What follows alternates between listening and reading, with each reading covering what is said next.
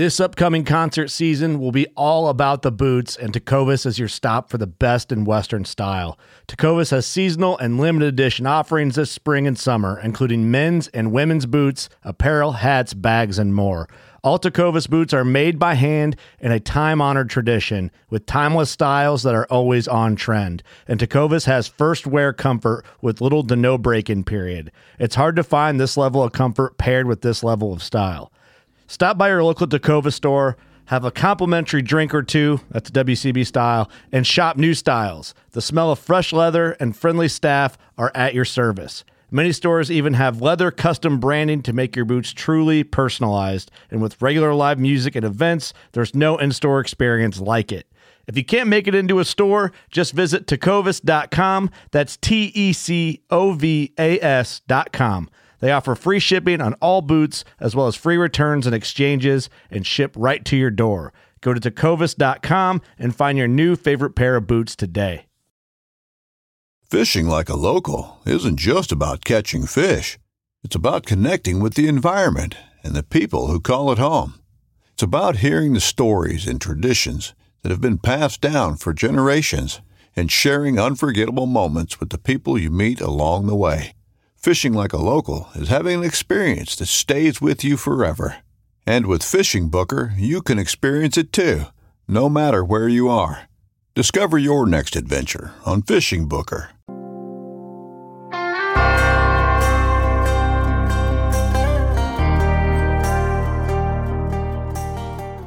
All right, my good old friend Draya, thanks for chatting with me today on the good old Western Honey Hub. And we've hit our September season. October is here, a few days into October. And we've gotten some antelope, elk, bear, deer hunts all under our belt for both of us. And so just wanted to catch up and see what was going on, some hunting stories. And I have zero outline here because we don't really need it. But that's right. The first thing I wanted to kind of talk about is the one thing I wrote down.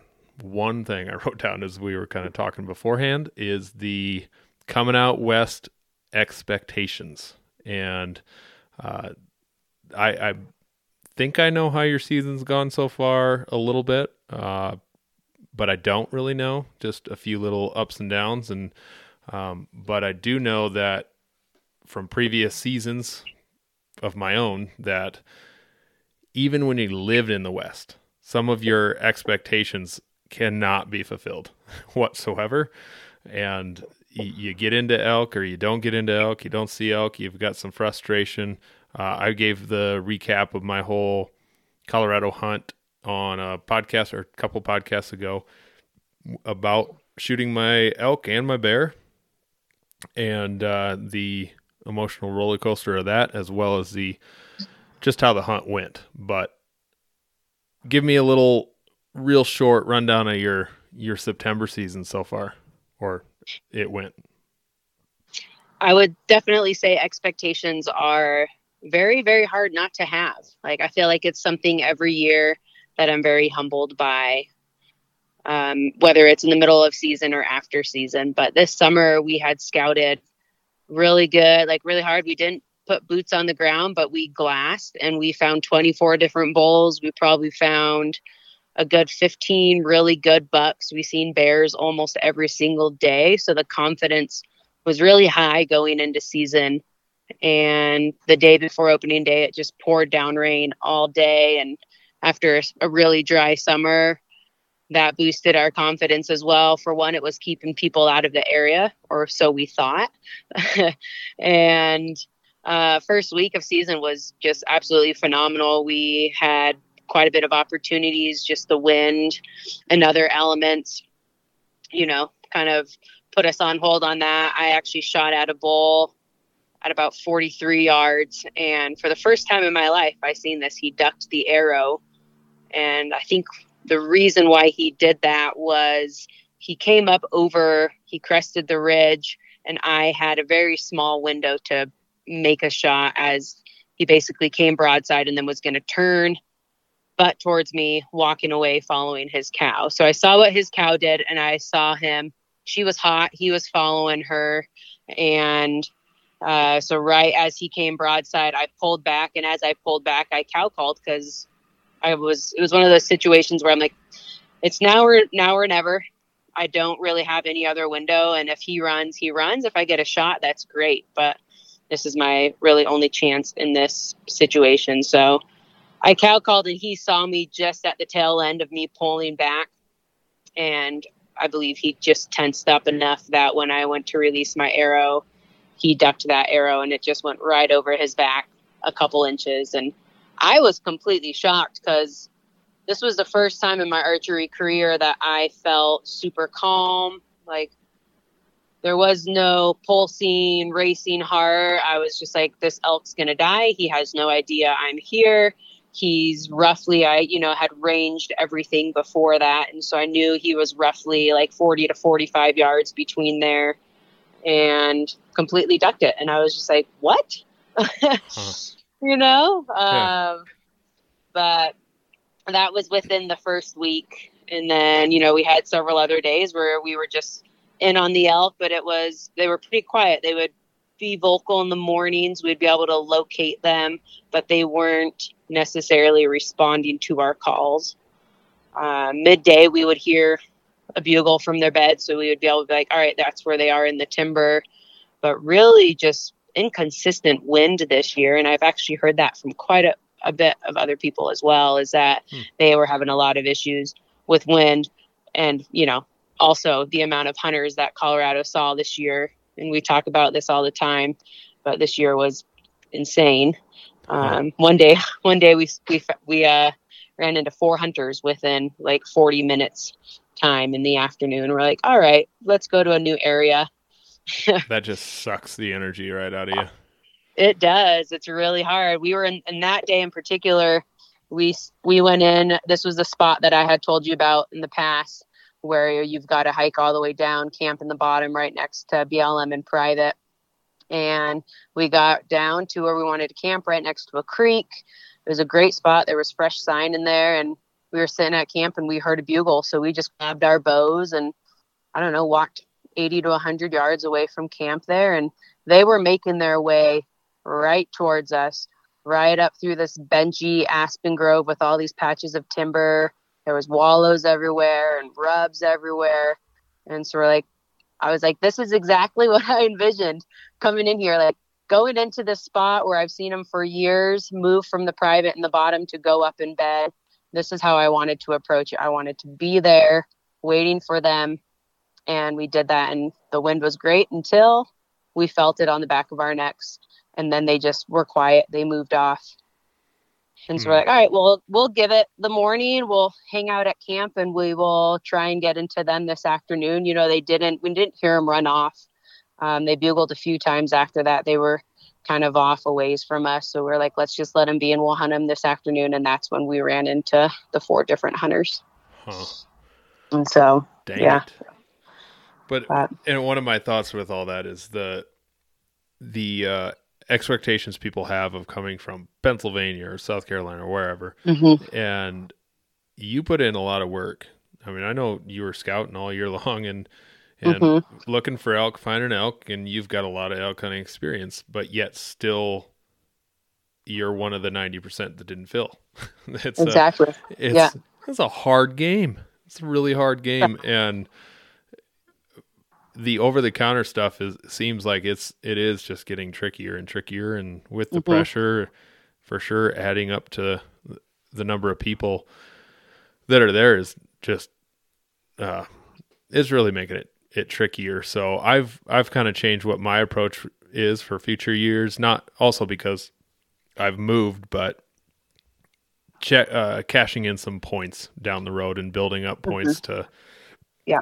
Not a ton, but enough to hunt a specific area with less people.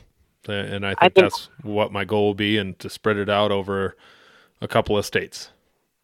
Yeah. And I even told you in the past, I was like, I haven't been applying for anywhere because the 3 units that I usually hunt are great. There's just, for some reason, there's not a lot of hunters in there.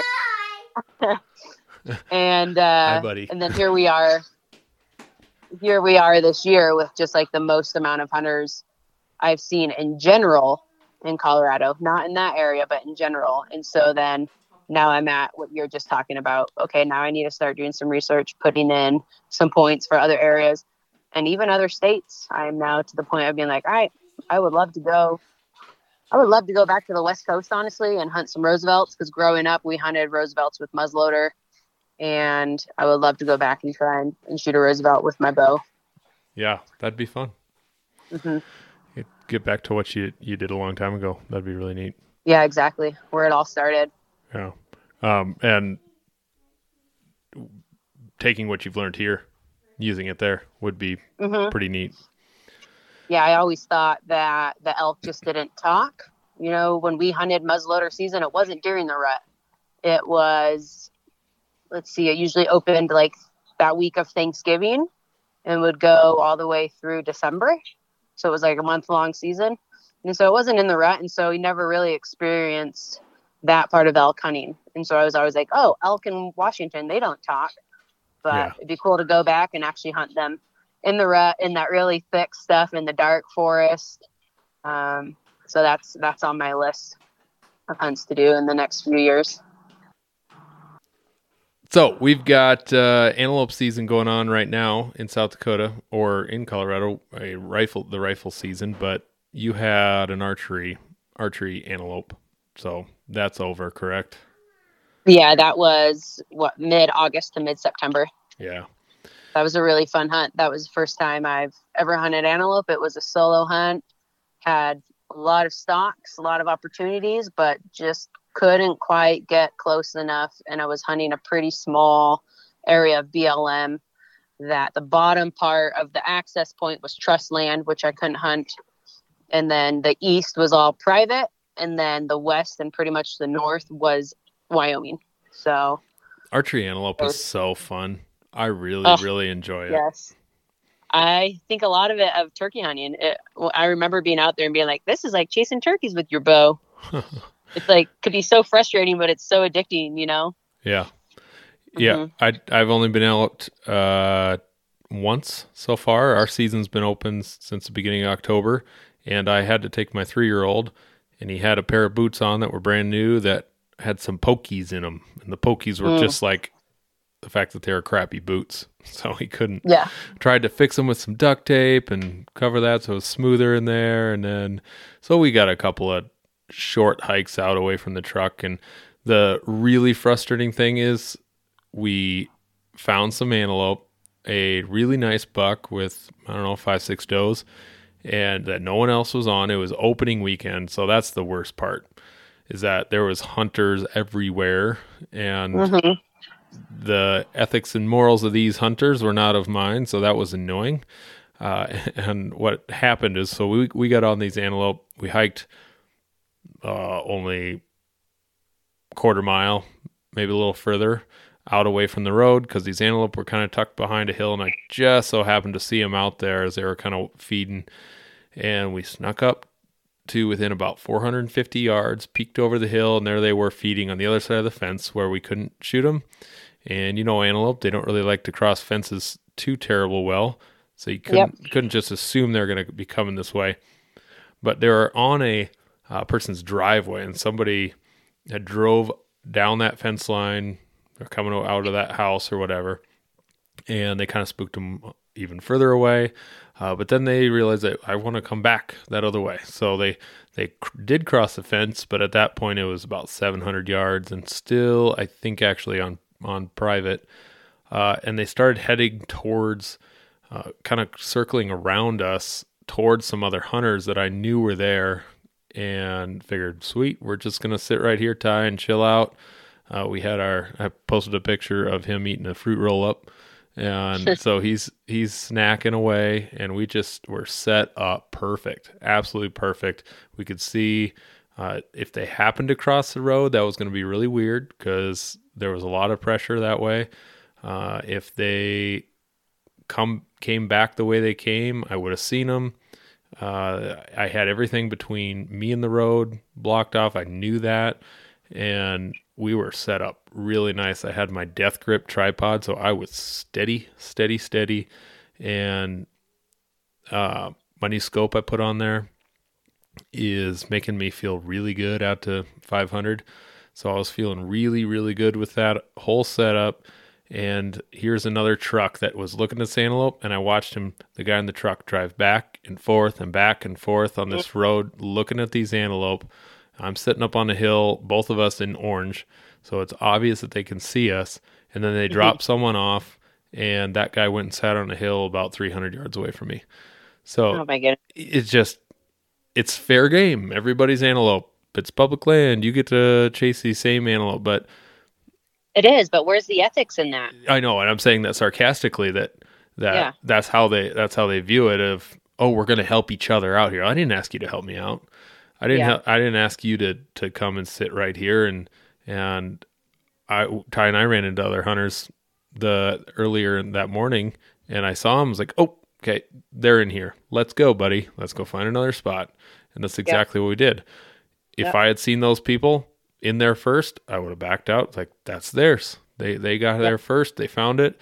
But instead, they sat there, and based on some evidence is what I saw later, I'm pretty sure they ruined that hunt for us, and along with maybe another hunter or two, because once we got back to the road, it's probably good they got back to the road, back to the truck before I did, because I wasn't going to be super nice about it. Yeah. It was going to be nice, but I was going to say something.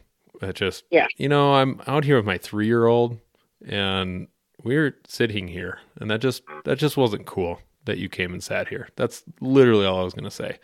But I never got that chance to talk to him. And when we drove back down the road, we noticed like 3 or more trucks just showed up, pulled off.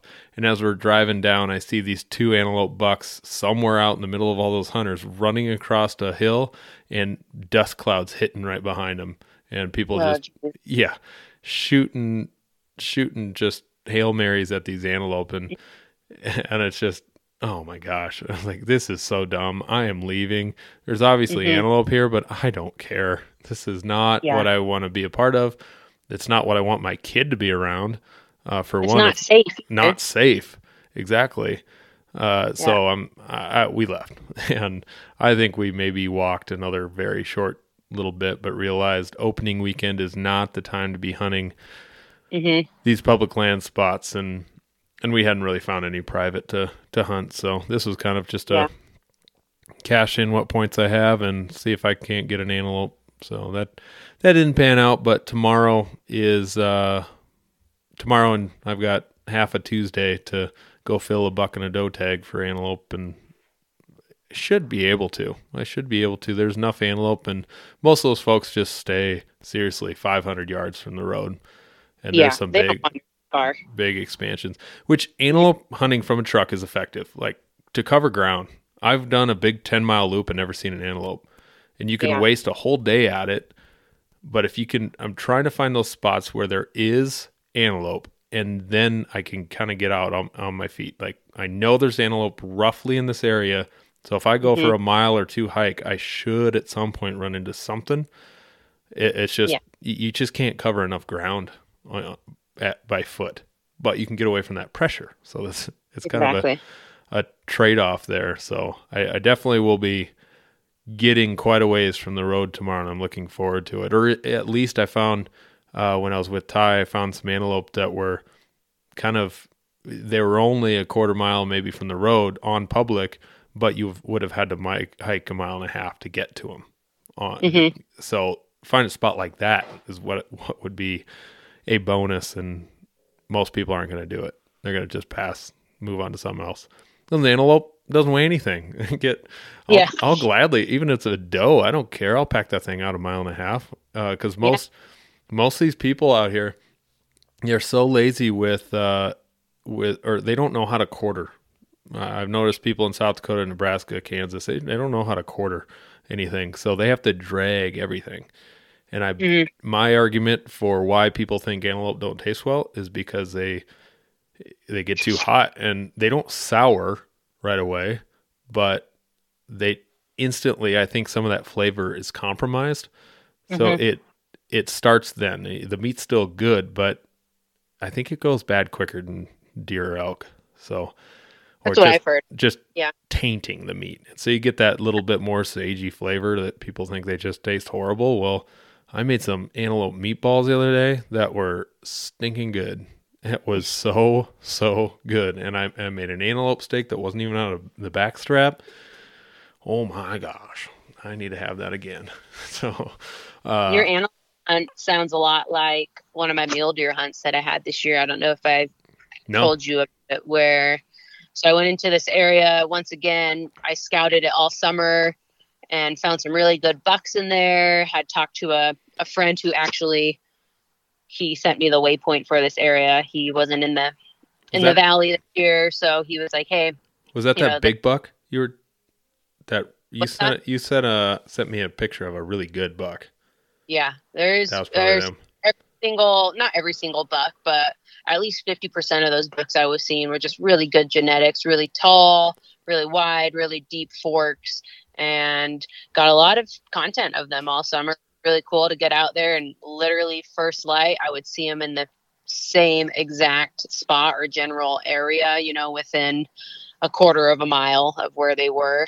And, went in there to hunt them, and it was an evening hunt. So I got up on the ridge for about 4:30. I wanted to be in there. It was probably more about 4:00. I wanted to be in there pretty early, just knowing that deer typically move a little bit earlier than elk, and was sitting there and I heard some footsteps to my left, and I look over and there's two male hunters coming my way. One guy's in orange. He's got a rifle, and the other guy has his bow. And so I stand up, talk to these guys. Turns out they had been hunting that same spot since opening day. It had been like almost 2 weeks of season, about a week and a half of season that they had been in there. This guy had shot at a bear. He missed. He then shot at an elk and missed. And, they made the comment, "Oh, his rifle must not be sighted in properly," or kind of he sucks. It. And so we talked about where we're hunting. They're like, "All right, we're going to go to the far end. We're going to stick right on that public and private borderline." They told me they had been seeing the deer, like the bucks in there every single day, and that they would give me my space. So we talked about this, where I was hunting and where they were hunting. I was literally going to sit up on the ridge until I saw the bucks, and I was going to try and put a stalk on them. And they were going to hunt 500 yards away on the backside of this ridge. And they knew, like I said, that those deer were in that same spot every single morning and evening. All right, time goes by. Sure enough, the last hour of light, I see 2 bucks below me, a couple 100 yards away. And with the wind and the topography, I just couldn't go straight towards them. And this was the first time I've ever really put a stalk on a muley. And I felt super confident about it. The wind was in my face, tucked in my socks over my pants, and I was super quiet. Every time they would feed and their head was down, I would move another 20, 30 yards or so. And they had no idea I was there. I put about a 400-yard stalk on these guys, having to circle around and make my way towards them, and only had probably another 20 yards to go.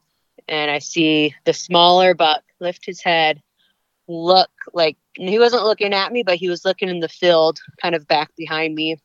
His ears were up, right? It was that look of do I run? And sure enough, they bolted. And I was like, oh, it must just be like a coyote or a bear, because I had this conversation with these 2 guys about where I was hunting, where they were hunting. They told me specifically they would not ruin my hunt. They would respect my space. And I look back, and these 2 dudes are in the middle of the field, in the middle of a sagebrush field, wide open, right at prime time. I was so angry. And so I make my trek back to my boots and time it, because I was like, I am going to talk to these guys, but obviously I want to take a few breaths, but I want to let them know that, hey, this was not cool. And they walked up to me, and I was just like, what were you guys thinking? It's prime time. We had this conversation about this, and one of the guys apologized. The other guy wouldn't even look at me. And he's like, oh, how close did you guys? I needed 20 more yards to go. Oh man, we're so sorry. We'll take the ridge line back. Well, it's too late now, bud. You spooked the deer, and no the sun is going down. I told him, I was like, I had 20 more yards to go. Those deer had no idea I was there, and you guys ruined it. I was like, I hope you think next time you go out in the woods and you are hunting in the general same area as another hunter, to take a moment and think about it before you do that. I was pretty upset. And then, walked on out of the woods, but Yeah. Geez, that's frustrating. that's the part we can't, control with the other hunters. Is yes, it's public land, and it's great that we have the access to it and to be able to hunt it, and we all must share it, but we've got to figure out a way to bring more awareness to just being more respectful to the people that we are sharing this land with, because I don't know what those guys' story or situation is, but like the amount of hours, the mornings that I woke up at like 3:30, 4 a.m. to hike into this area and scout it. And I had just a really kind of, for a while there, it was a negative, like bad taste in my mouth regarding, I'm like, why do I try so hard? Like, why do I scout so hard all summer? Because I hype myself up. I create these expectations on what's going to happen. My friend had told me they had never seen another hunter in this area. And then within that week's time, there was at least 4 or 5 different hunters in there, 2 of which completely ruined my opportunity. So Dang. And there's a lot of things to think of mind, going back to that expectations. yeah. And one of the things I was keeping in mind as I was driving, I had gotten there just a little after light because I didn't want to pull my kid out of bed at 4.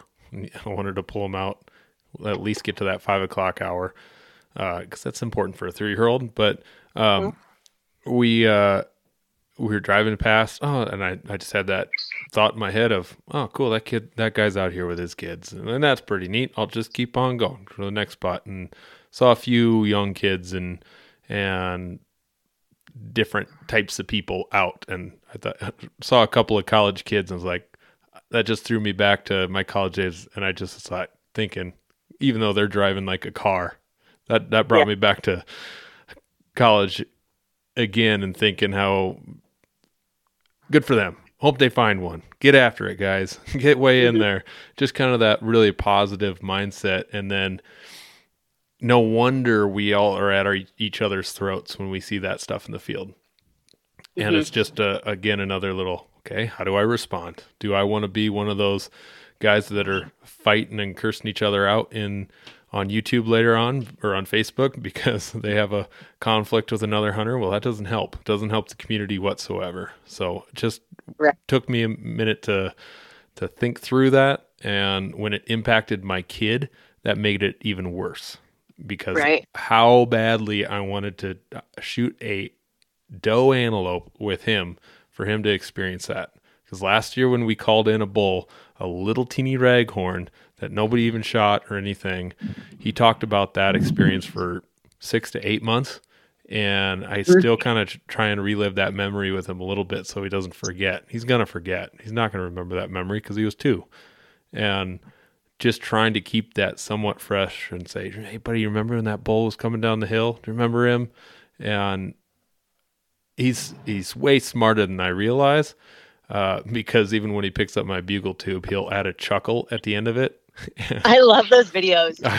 No, he adds a chuckle, and I can't get the best ones on video because he does it, and then getting him to repeat it is so hard. and these are the memories that he's going to remember when, these are, and I think he played the right move of backing out of there and not instilling that in him when he's young versus, taking the good, taking things he can learn from and going on from there. Because I remember being young, not necessarily that young. Yeah.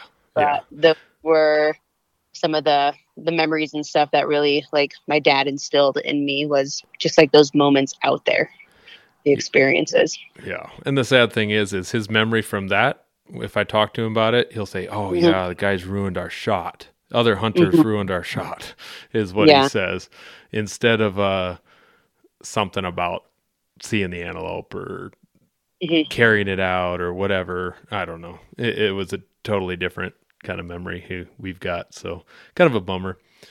But anyway, moving on to more positive, exciting things. We were just texting this morning, looking like early November you're going to come out. So that Yeah.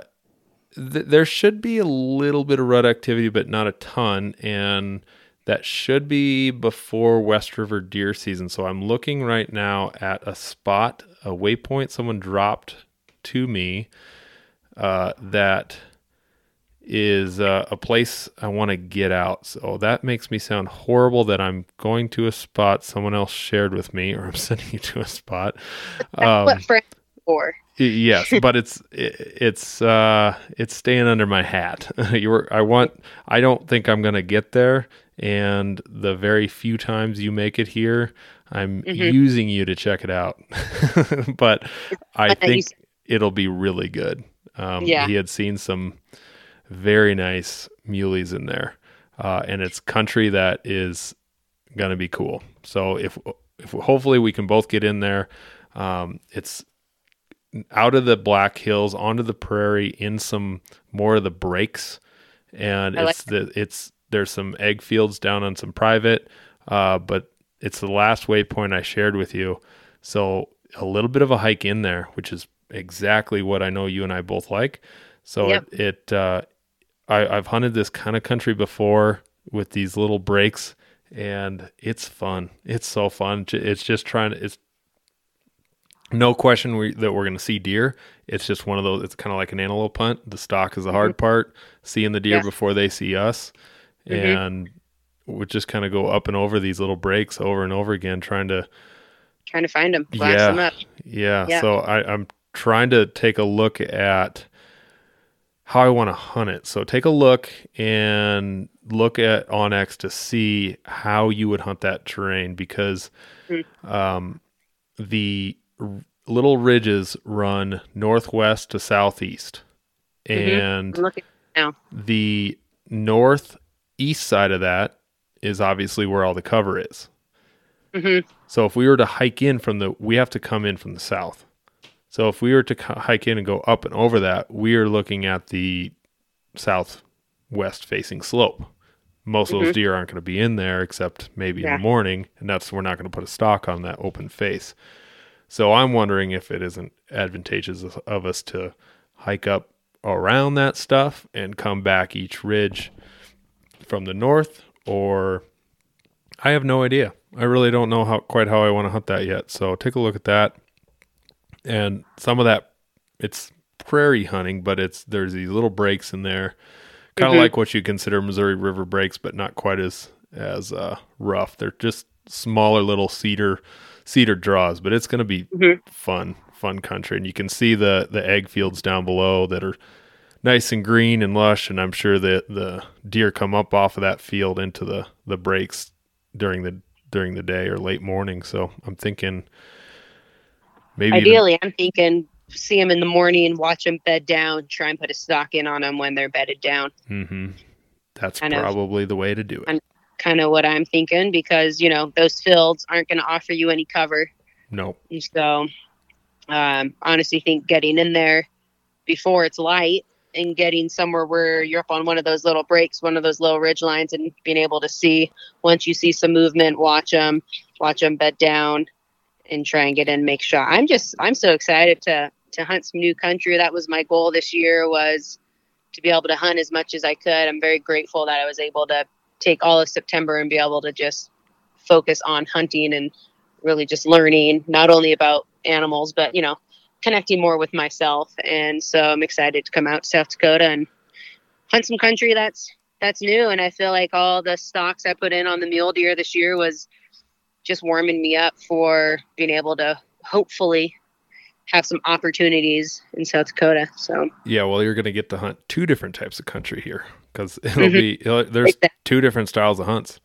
If this doesn't work out, then we're going to come back to the hills and hunt little whitetails, and that's a whole nother thing, totally different.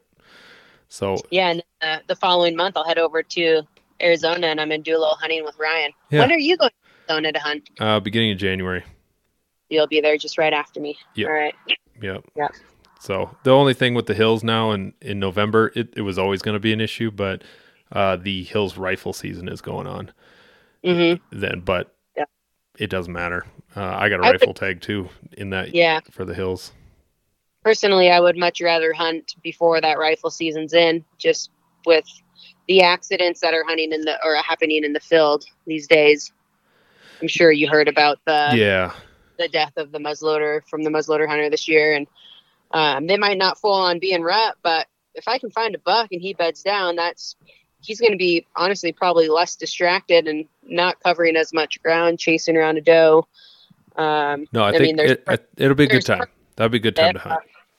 Yeah. So, and we won't be able to avoid the rifle season in the Black Hills, but avoiding it out on the prairie, that'll be good. Because in the Black Hills, that starts November 1st, I think. So it'll be rolling, and it goes a whole month. So this area is technically considered the prairies.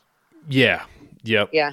And really, you've got the Hills area, Black Hills area. That's just everything kind of southwest of 90 and I-90, and then kind of rides along that Wyoming border, and it's a big, huge chunk of ground.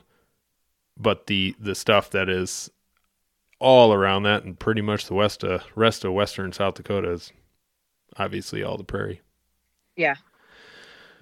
So yeah, I'm excited about that, and but I think that's a good spot to stop for the day. Just get a little update and a little chat about what's happening, what's going on, and mid-season catch up. But we'll have October be done here quicker than we realize, and you'll be out here hunting. I'll be out here hunting. We'll be recording another podcast. Yeah, my birthday is November 7th, so I would love. Perfect. I have wanted to kill a buck on my birthday so bad, so bad. Well, I'll make sure I'm there at least for the 7th, and that way, hopefully, we can get you one down. We can work as a team on that day, and I'll leave my bow behind, and I'll have the spotter, and we'll focus on trying to get you a deer on that day. Sounds good. Okay, so Draya, real quick briefing on your women's clothing line and kind of what's going on there, and then how people can look at your guys' stuff.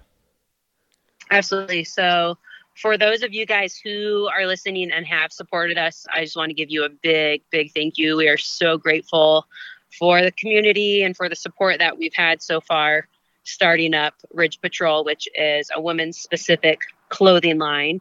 So it's made by women, tested by women.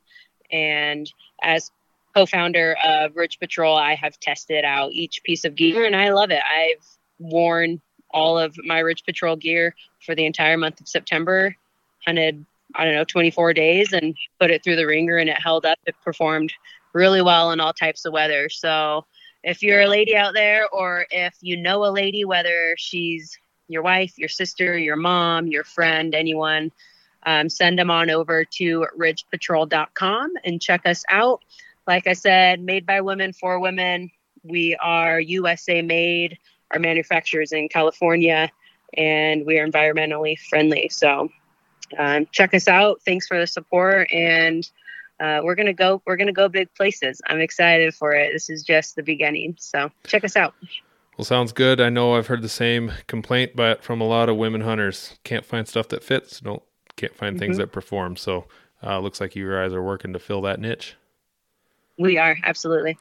Well, anyway, sounds good. Well, have a great rest of your day, and we'll talk to you soon. Talk soon, Clint. See ya. This is God's country.